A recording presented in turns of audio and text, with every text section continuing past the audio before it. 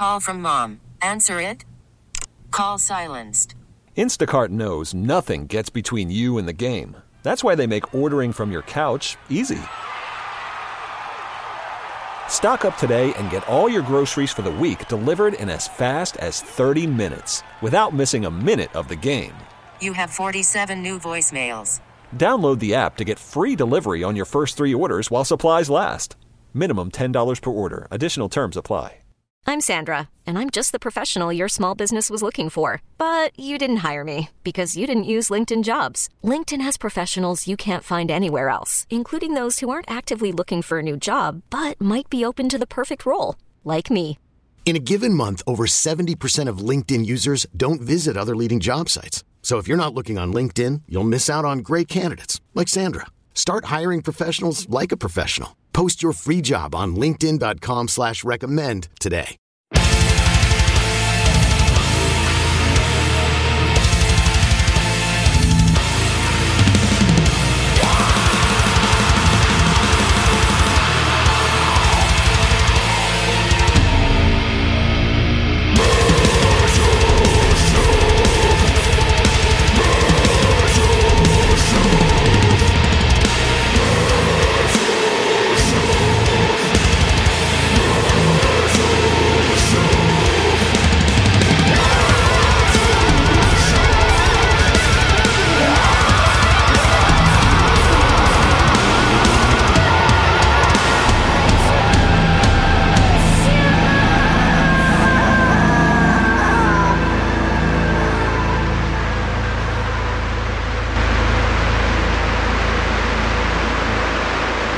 Hey, what's going on?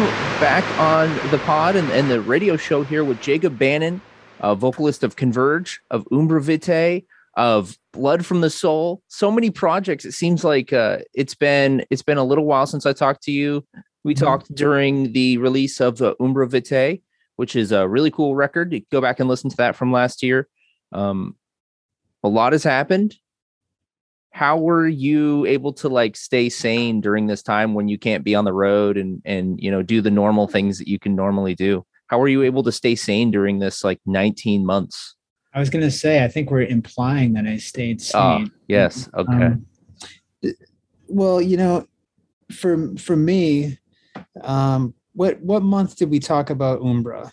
Do you remember when that was? That must have been June or something. June. Like okay. So we were still in the thick of things in terms of the sort of unknowingness of the world and COVID at that time. And, 2020 for me was one of those sort of fight or flight years where, I'm an independent business owner. Yep. I'm an independent artist. So I'm a self-employed individual, whatever. And, provider for the family. All those things. So there's a lot of stress when the world kind of starts to shut down and you have to sort of deliver not only for your family, but for the businesses and for the bands and, the people that you're in the role of being responsible for in some way. So there was a lot of pressure there. And I tend to do quite okay in those moments. I just kind of go into my mode of gotta get these tasks done. I need to ensure that the lights stay on for the businesses. I need to do what I can. In terms of the Death Wish record label and distribution company, that was quite a challenge because we had to furlough basically all of our staff at that time. We actually couldn't be within the building altogether. Yeah. So it was basically, two of us coming in on alternating days, just trying to get orders out the door. Wow. And just try to keep up with just the basic things, just to keep the lights on, to ensure that there would be a business for people to come back to. So that was really challenging. I put essentially all art and creative things completely on hold at that time, and just to do that was primarily what I was focused on doing. And I'm just kind of coming out of that, because even though we've been able to bring people back and hire new folks and whatnot, The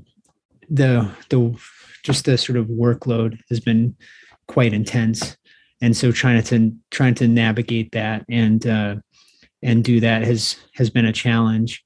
And then never mind just trying to rather not make, but finish and complete an album such as the Converge Blood Moon 1 album. Towards the later end of that, just added more activity to that plate, so during that time though, I felt okay. I just felt like I was just in that mode, just like if I'm overworked, I can continue working. I can see a little light at the end of the tunnel. 2021 has been a little bit different for me, where we just like Converge just played our first 2 live shows in basically a year and a half. Was that a Furnace Fest? Yeah, we did Furnace Fest in Alabama that was rescheduled a couple times, and then we also did Decibel Festival in Philadelphia.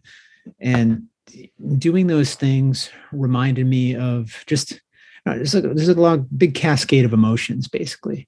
I haven't played in quite a while. That might seem like a little thing to many folks, but I started this band as a kid, as a teenager, and just at 13, 14 years old or whatever, something like that. But then we started touring. I was like 16, 17 years old, and I've toured every year since then, and I'm 45 now. Yeah. So I've had, so live music and that sort of interaction with the community has been something that has been some part of me in that time. And so some ways I kind of enjoyed not doing it for a little bit. Just breaking from the repetition of it. But then you realize also in that absence, how much it means to you and how much, it's part of your sort of character and as an individual. So that's been a challenge, for sure. And then also it's been giving me time to be a little bit more introspective in terms of art and music, and the things I want to be part of, the things I want to cover.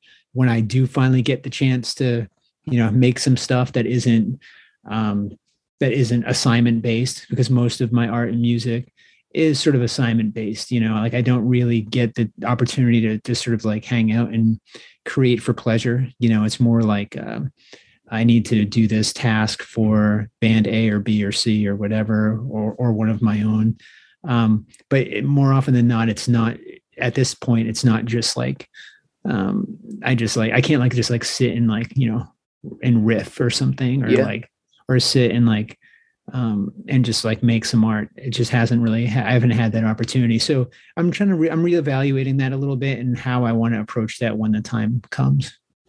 Yeah, I was curious about that because you're so, just so well known for your design work and your paintings, and then, like I said, your design work. I'm being repetitive here, but I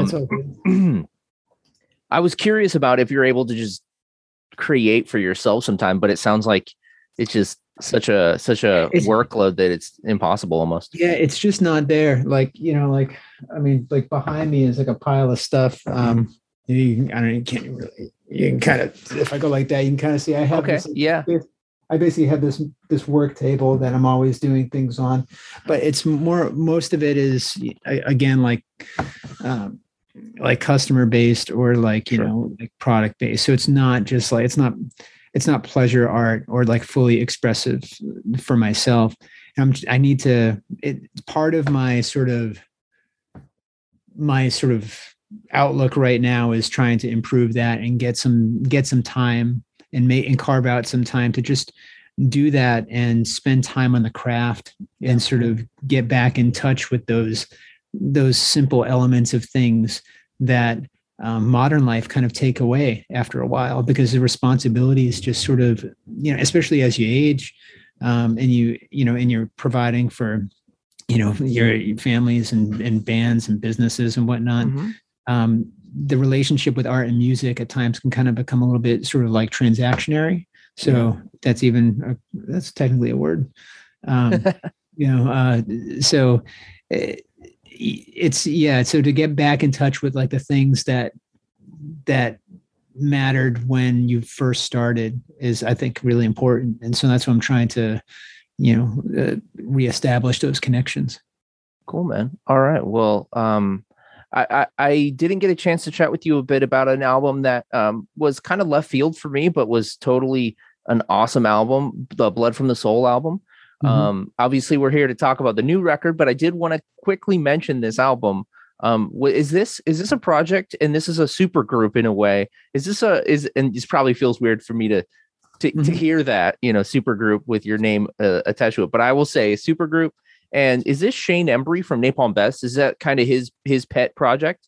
So Shane in around 1990, I think it was 91, he started Blood from the Soul, and then he released music in 92 into 93. He released a LP with Luke Holler from Sick of It All singing. That's right, yeah. And so he basically, it was an industrial metal project. And at the time, a lot of extreme metal folks were really inspired by what was going on with the sort of merging of this sort of aggressive industrial world and the metal world. And you had at the time, Justin Broderick firing on all cylinders with Godflesh, and that was really inspiring for all of them as a peer. And so a lot of things started to appear at that time in the early 90s. Blood from the Soul being one of them, Scorn being one, Meat Hook Seed, a lot of stuff that was sort of experimental, but still had like the teeth of like a grind or extreme metal band. And so since then, Shane has wanted to do that again. Yeah. And it's been sort of something he's had on the back burner. And a few years ago, he reached out to me to see if I wanted to be part of it. I know he was looking around for a bit just to find collaborators with it. And I said, this would be an interesting creative challenge just because it's something very different. Like typically I'm part of songs which are rooted in sort of like personal subject matter and things like that. And this was a little different where I could actually write a semi-fictional story and basically create a true concept album. And so I wanted to take a crack at that. And I thought that would be really, really interesting. So it's essentially, a sort of dystopian story about artificial intelligence essentially reaching a point on Earth where it essentially takes over and humans flee.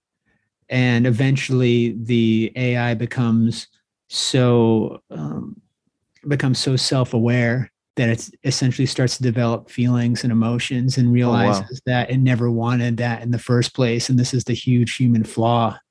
And then they all give up too. So it's sort of this cyclical hyper-intelligence story. And it's sort of told from the perspective of the survivors that are on a ship floating through space, trying to just not be destroyed, and also by the robots that are essentially becoming too sentient for their own good. I'm glad you kind of gave me a hint of what this is about, because I'm totally going to listen to it in a different way now. Yeah, so like I didn't break it down into really like hard chapters or like here's the story of like Ronnie the spaceship driver or anything like that. I kept it obtuse and intentionally, Sure. But if you add that like that subtle nuance, you'll start to kind of understand some of it. Like there's like a song like Dismantle the Titan, for example. It's almost like the story of like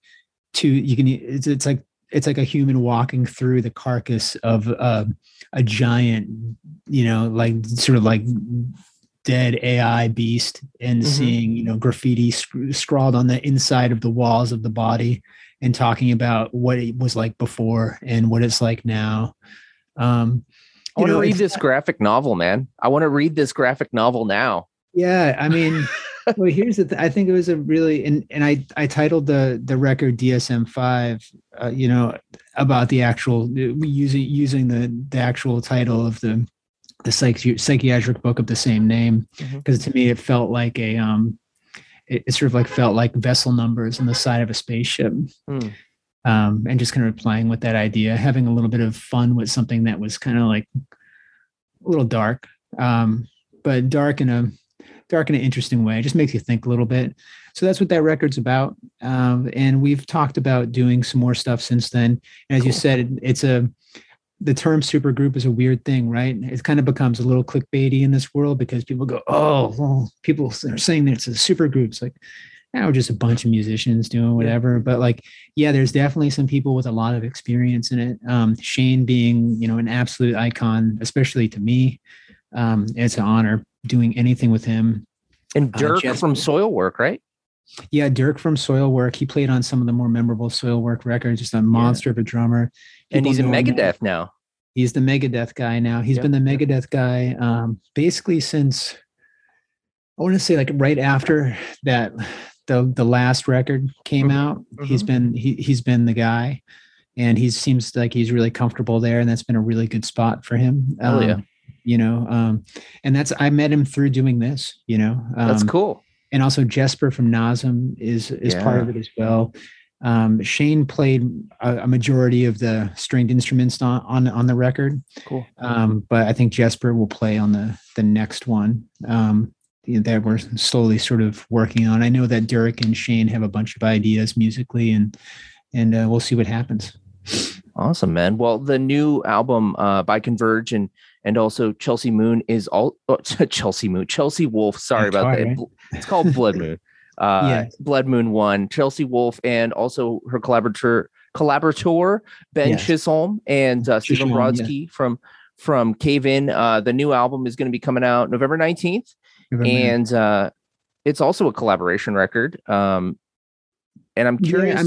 It is a collaborative record, but it's actually, if it's anything, it's a true band in the sense that like it's really tough. Like these days, the way digital music works, as you know, everything has to be sort of compartmentalized into columns. So so it makes sense within the sort of parameters of like a framework of Spotify or Apple Music or whatever, and things land on people's pages and our page and things like that. But to us, Converge Blood Moon is a new extension of the band.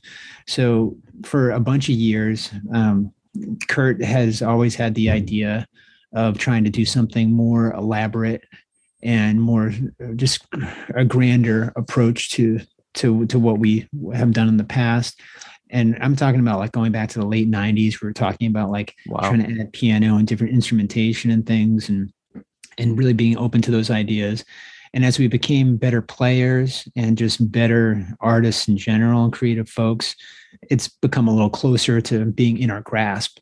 So once we started getting to that point, we're like, hey, let's like reach out to some people and see if there's other players that we know that would want to do this with us. And in 2016, we did a few shows as Converge Blood Moon in Europe. We did 3 shows. I think it was 3 or 4. And basically we reimagined existing Converge songs. Wow. And we invited Ben and Chelsea and Steve to go with us. And we did that.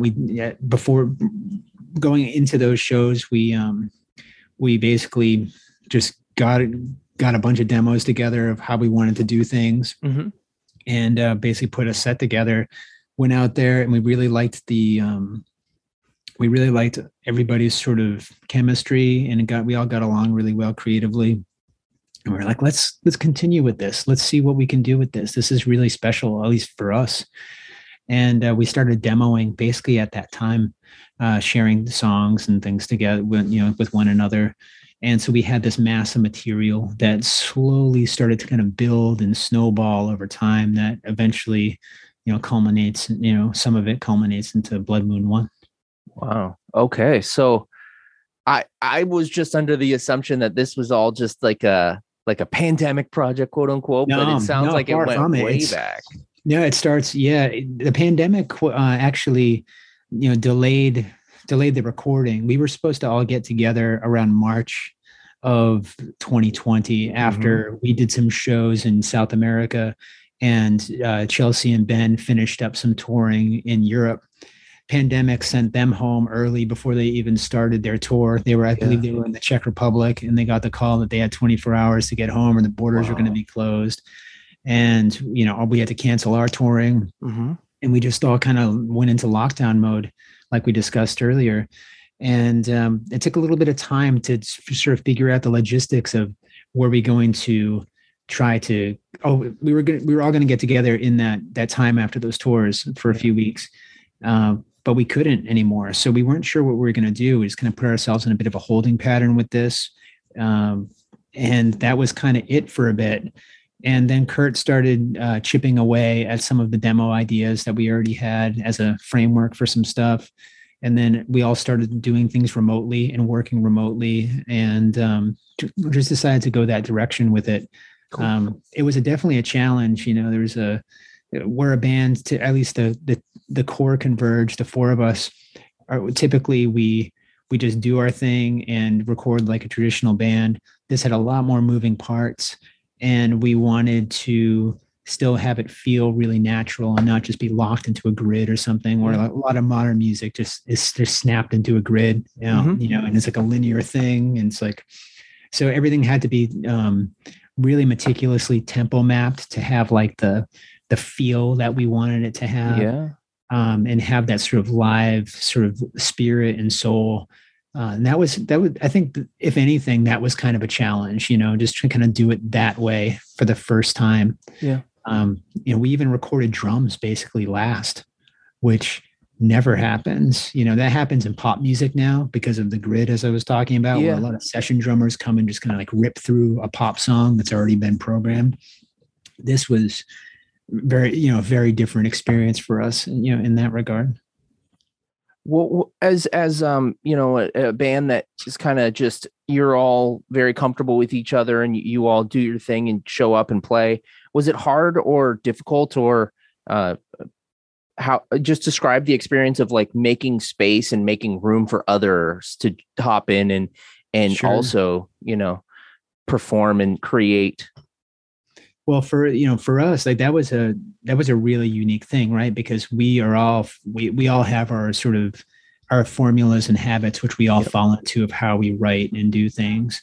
And this, we all brought musical ideas to the table, but we were much more open to exploring those, rather than in core Converge. It'll be like we're pretty cutthroat with each other because we're basically siblings. We've been doing it forever. Sure. So we destroy each other with sarcasm and humor, and are pretty hard on each other, but all for the betterment of song. This was different in the sense that we were much more respectful of everybody's boundaries, including the internal four of us, because you just kind of like, we all have a reverence for one another and like a healthy respect for what each of us bring to the table as creative folks. So we were just kind of like, yeah, this song's great. Let's explore that idea. Hey, you have this vocal idea. Let's record it. Let's do it. You want me to try to sing this here? I'll try it. Let's do it. We were very open to those things. And I think that sort of quality everybody had throughout the process. So that was really inviting and really special. And one of the biggest challenges for me was typically I'm in a sort of autonomous sort of place in the Converge world where, you know, I'm part of the music writing and editing, but then I'm sort of given the body of the song to then write lyrics and phrasing and stuff like that, and titling and whatnot. This is very different. So we were all writing for one another, which is really, really different. We're all, you know, editing lyrics together, trying to just make the best possible melodies and harmonies and things like that. And that took a little bit of getting used to for me, because at first I was so used to, again, being on that island. Yeah. So at first it was a little, I don't want to say like, it was a little scary for me because it was just kind of like out of my wheelhouse, you know? But I really learned to enjoy that over time. And it became a really special record to me because of that, because I was able to sort of, you know, sit with a peer like Steve in the studio for, you know, like a week, and we're going through vocal ideas, editing my lines, editing his lines, rewriting stuff, trying new things. And getting feedback from Chelsea, and then she's giving us tracks. It's just like, it was just really special, and really that aspect of things was much more collaborative for us. Wow, that's awesome, man. And do you remember around when you guys wrapped up with the album and had it finished?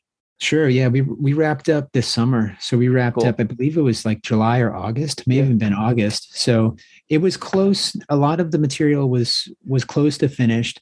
But all of the West Coasters were finally able to fly out here. Awesome. And spend about a week here. And we were all basically present for mixing, which was probably an engineer's worst nightmare, because we're all in the room, and talking through the whole process and saying, "Oh, hey, can you tweak that? Can I hear a little bit of this here?" But really, Kurt did an absolutely stellar job navigating like the deep waters of what that was, and was really open to just that whole process. So in the end, like even like there was like little vocal tracking and little tiny guitar things that we wanted to do towards the end that we were like, we were out. I remember the day we were shooting a video for the first song we released. And I believe after we finished that, Kurt and Steve ran back to the studio to do a quick guitar lead that they forgot to record. Nice. They wanted to do. So things were, that liquid and spontaneous. And that was super fun. That's cool, man. Right on. Well, again, the album coming out November 19th, and it is called Converge Blood Moon 1. So is it Converge Blood Moon 1? It is a band. It is a project. It is a thing. It's not just it's a thing. Awesome. No, you're right. Now, and I appreciate you, sort of like putting it out that way, because, it is confusing. It's like, what even is this thing? But it's just Converge Plus? Yeah. Well, right. Like in the whole world, it could be like Converge Plus, Converge, whatever. But, for us, it's the seven are the members. That's awesome. We joke about this all the time. Do you remember it was a VH1 show? They made a super group of Making the Band, with Sebastian Bach, Scott Ian, Billy from Biohazard. Yeah, it was Evan from Biohazard. Was it? Okay, so there's a point in that Ben's told me about. He knows everything about everything, and he's Ben K, our drummer, and he was just like, there took 5 members come together to make a fist, and they wanted to call the band Fist. Yep. We were joking that 7 fingers come together on one hand to make a 7-fingered fist, and that is what Blood Moon is. Nice. Yes. Awesome, man. Well, I look forward to the record. If you don't mind, I just have a couple kind of fun questions here to end things. For sure. So I have to ask, this is a visual that will never ever leave my mind. So in 2001, you guys play, and this is probably like 20 years, 20 year back is a lot to remember, but it was you guys with American Nightmare, Hope Conspiracy at the Paradox on the Jane Doe tour. You were coughing up blood on stage. Mm-hmm. Is that a rare occurrence? Is that something that doesn't happen too often? Did we just get one off crazy visual, or how often do you do you really want to know? It happens often. Yeah. Wow. Yeah. That's harsh. It typically happens. It happens if I don't sing often, because basically I'm not a typical singer. I never wanted to be a singer. I am only the vocalist in any of these bands, because when I was a teenager and started as a bass player, nobody wanted to sing, and we had too many guitarists and bass players. So it was like, oh, well, somebody's got to do something. So you be the guy. So like, I've never been like a natural talent, or even like really cared to be, but I did enjoy writing lyrics and things like that. But so I took up that job, and one of the, I liked extreme vocalists. And I think also part of that was like the insecurity of just like not being that comfortable with it. So I would just go as hard as I could. Mm-hmm. And that's kind of like how I found my sort of loud voice that sounds like a monster or whatever. Like I just go hard, and I'm a loud vocalist. So like, there's some aggressive vocalists that are not loud, they're actually quite quiet. They're quite quiet. They talk like this, and it's just like a yep. thing. But it works. It works well. Their tone works. It just is what it is. I don't do that. I go like it's all stomach. It's pushing all the air out of my body. Wow. As much as I can, and so that does damage, and it does things. It gets better over time when we start playing, but the first, like, sometimes it depends. Like sometimes it goes away entirely and it's a non-issue, and sometimes it's definitely something that happens and it's not good. And it still happens. If we don't play for a while, the first few shows, or at least the first practices, I definitely have those issues. Well, now I feel like kind of a dick for bringing up traumatic shit. I'm sorry. It's not dramatic to me. It is what it is. It's like part for the course. It's like somebody like, I mean, like nobody's forcing me to do it, but Sure. it's like that's like what I have. And also it limits what I can do as a sort of quiet control vocalist, because I have a lot of damage in there. So like I have like a couple sort of voicings I can do, and that just kind of works for me. Like some people will like say like I have like a sort of like a middle tone, sort of like quiet Elliott Smith thing that I can do. Yeah, totally. And I can do that, but I can never sing like Steve, which is like, to me, just like out of this world and incredible talent. Oh yeah. It's just not what I can do.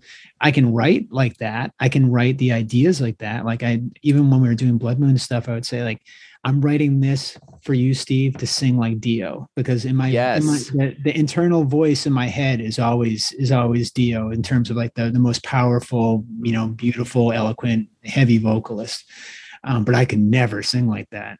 But I'll write melodies like that all day. I just can't do it myself. I'll just point to others to do it. Okay, right on, man. Well, I'm so there's that. Yeah. Sorry for getting serious. I appreciate the honesty, man. I was not expecting. I thought we were just one off, to be honest. But hey, you go all the way. You brought up Dio there just a second, and today I have to mention it's the 4th. It is November 4th. It is 40 years of Mob Rules today. It's the greatest record of all time. Is that your favorite Black Sabbath record? What's your favorite? Because like some people are like, oh, Dio doesn't really count as Sabbath, and then what? But so that's my question for you to end things. What's your favorite Black Sabbath record? It's probably a toss-up between Mob Rules and Heaven and Hell for me. Okay, so you're a Dio Sabbath guy. I'm an all Sabbath guy. I like Ian Sabbath. Oh wow, okay. Like, hey, there's good songs on Born Again. Yeah. There's good songs on all of them.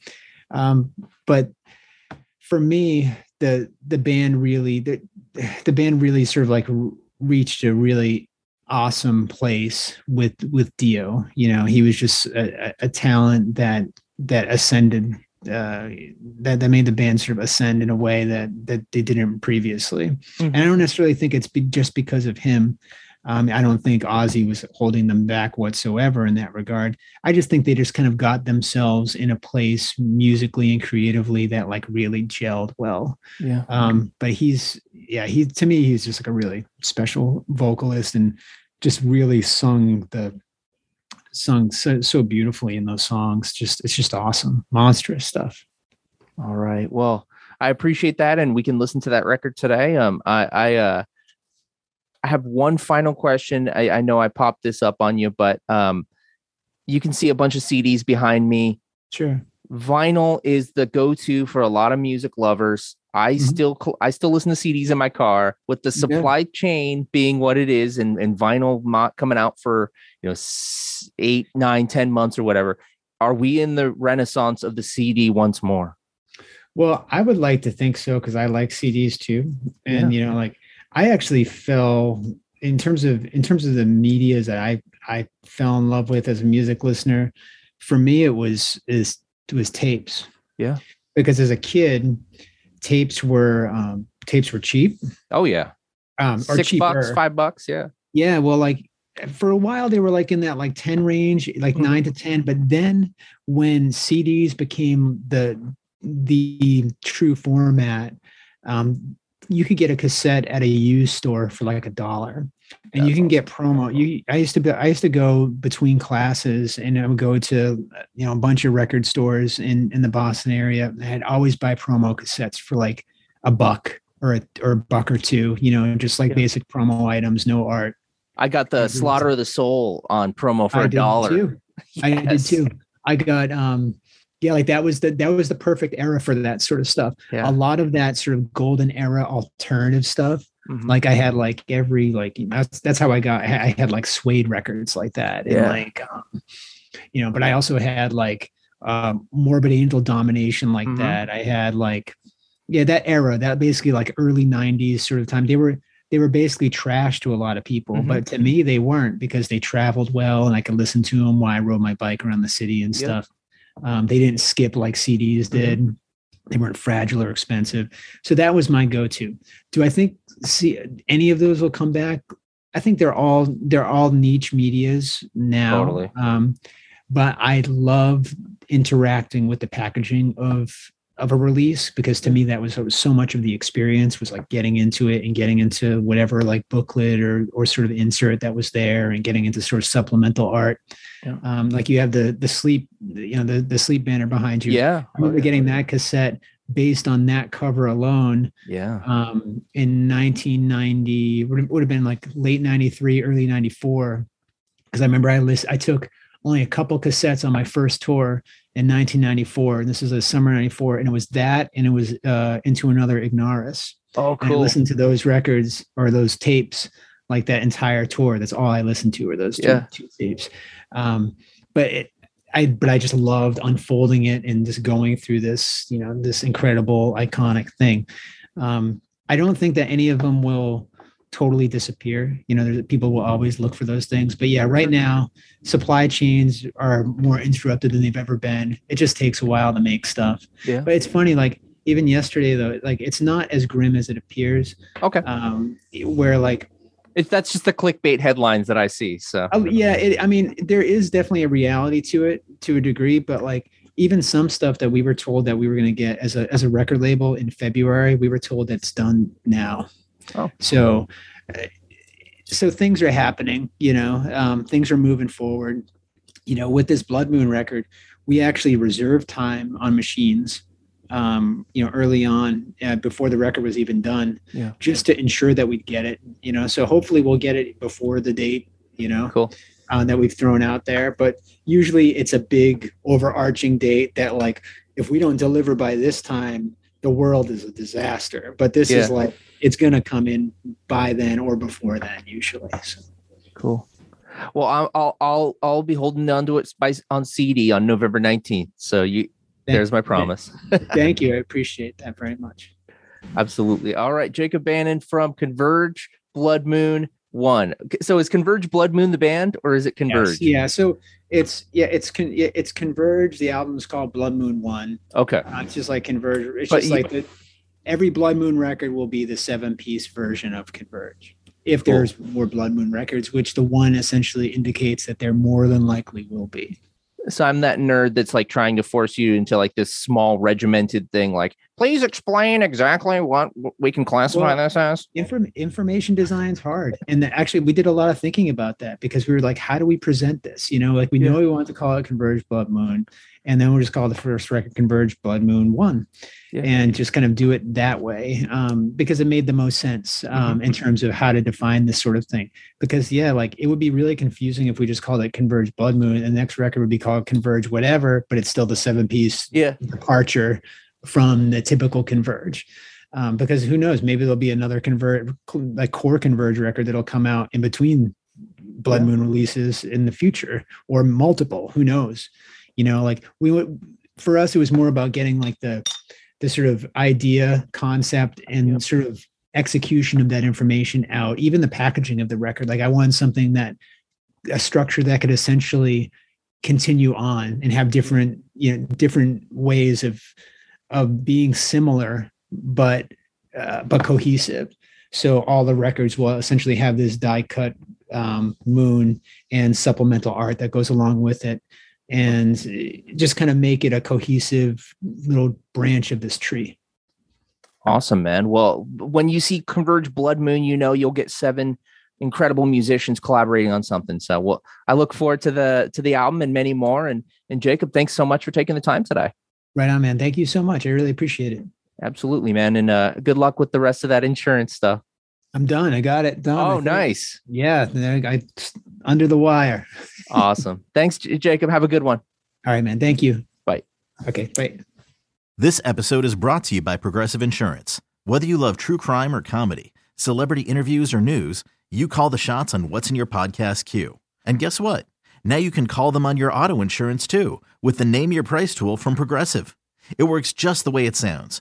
You tell Progressive how much you want to pay for car insurance, and they'll show you coverage options that fit your budget. Get your quote today at Progressive.com to join the over 28 million drivers who trust Progressive. Progressive Casualty Insurance Company and Affiliates. Price and coverage match limited by state law. We really need new phones. T-Mobile will cover the cost of 4 amazing new iPhone 15s, and each line is only $25 a month. New iPhone 15s? It's better over here. Only at T-Mobile, get 4 iPhone 15s on us and 4 lines for $25 per line per month with eligible trade-in when you switch. Minimum of 4 lines for $25 per line per month with autopay discount using debit or bank account. $5 more per line without autopay, plus taxes and fees. Phone fee at 24 monthly bill credits for well-qualified customers. Contact us before canceling account to continue bill credits or credit stop and balance on required finance agreement due. $35 per line connection charge applies. See T-Mobile.com. Calling all pop culture enthusiasts. Are you obsessed with all things celebrity? Do you live for the drama, the laughs, and the unexpected moments that unfold on social media? Then you're going to want to tune in to the Comments by Celebs podcast. Join us 3 times a week as we deep dive into every aspect of pop culture. Whether it's dissecting the latest trends or just chatting about your favorite celebs, Comments by Celebs has you covered. We have new episodes out every week. Follow and listen to Comments by Celebs on the free Odyssey app or wherever you get your podcasts.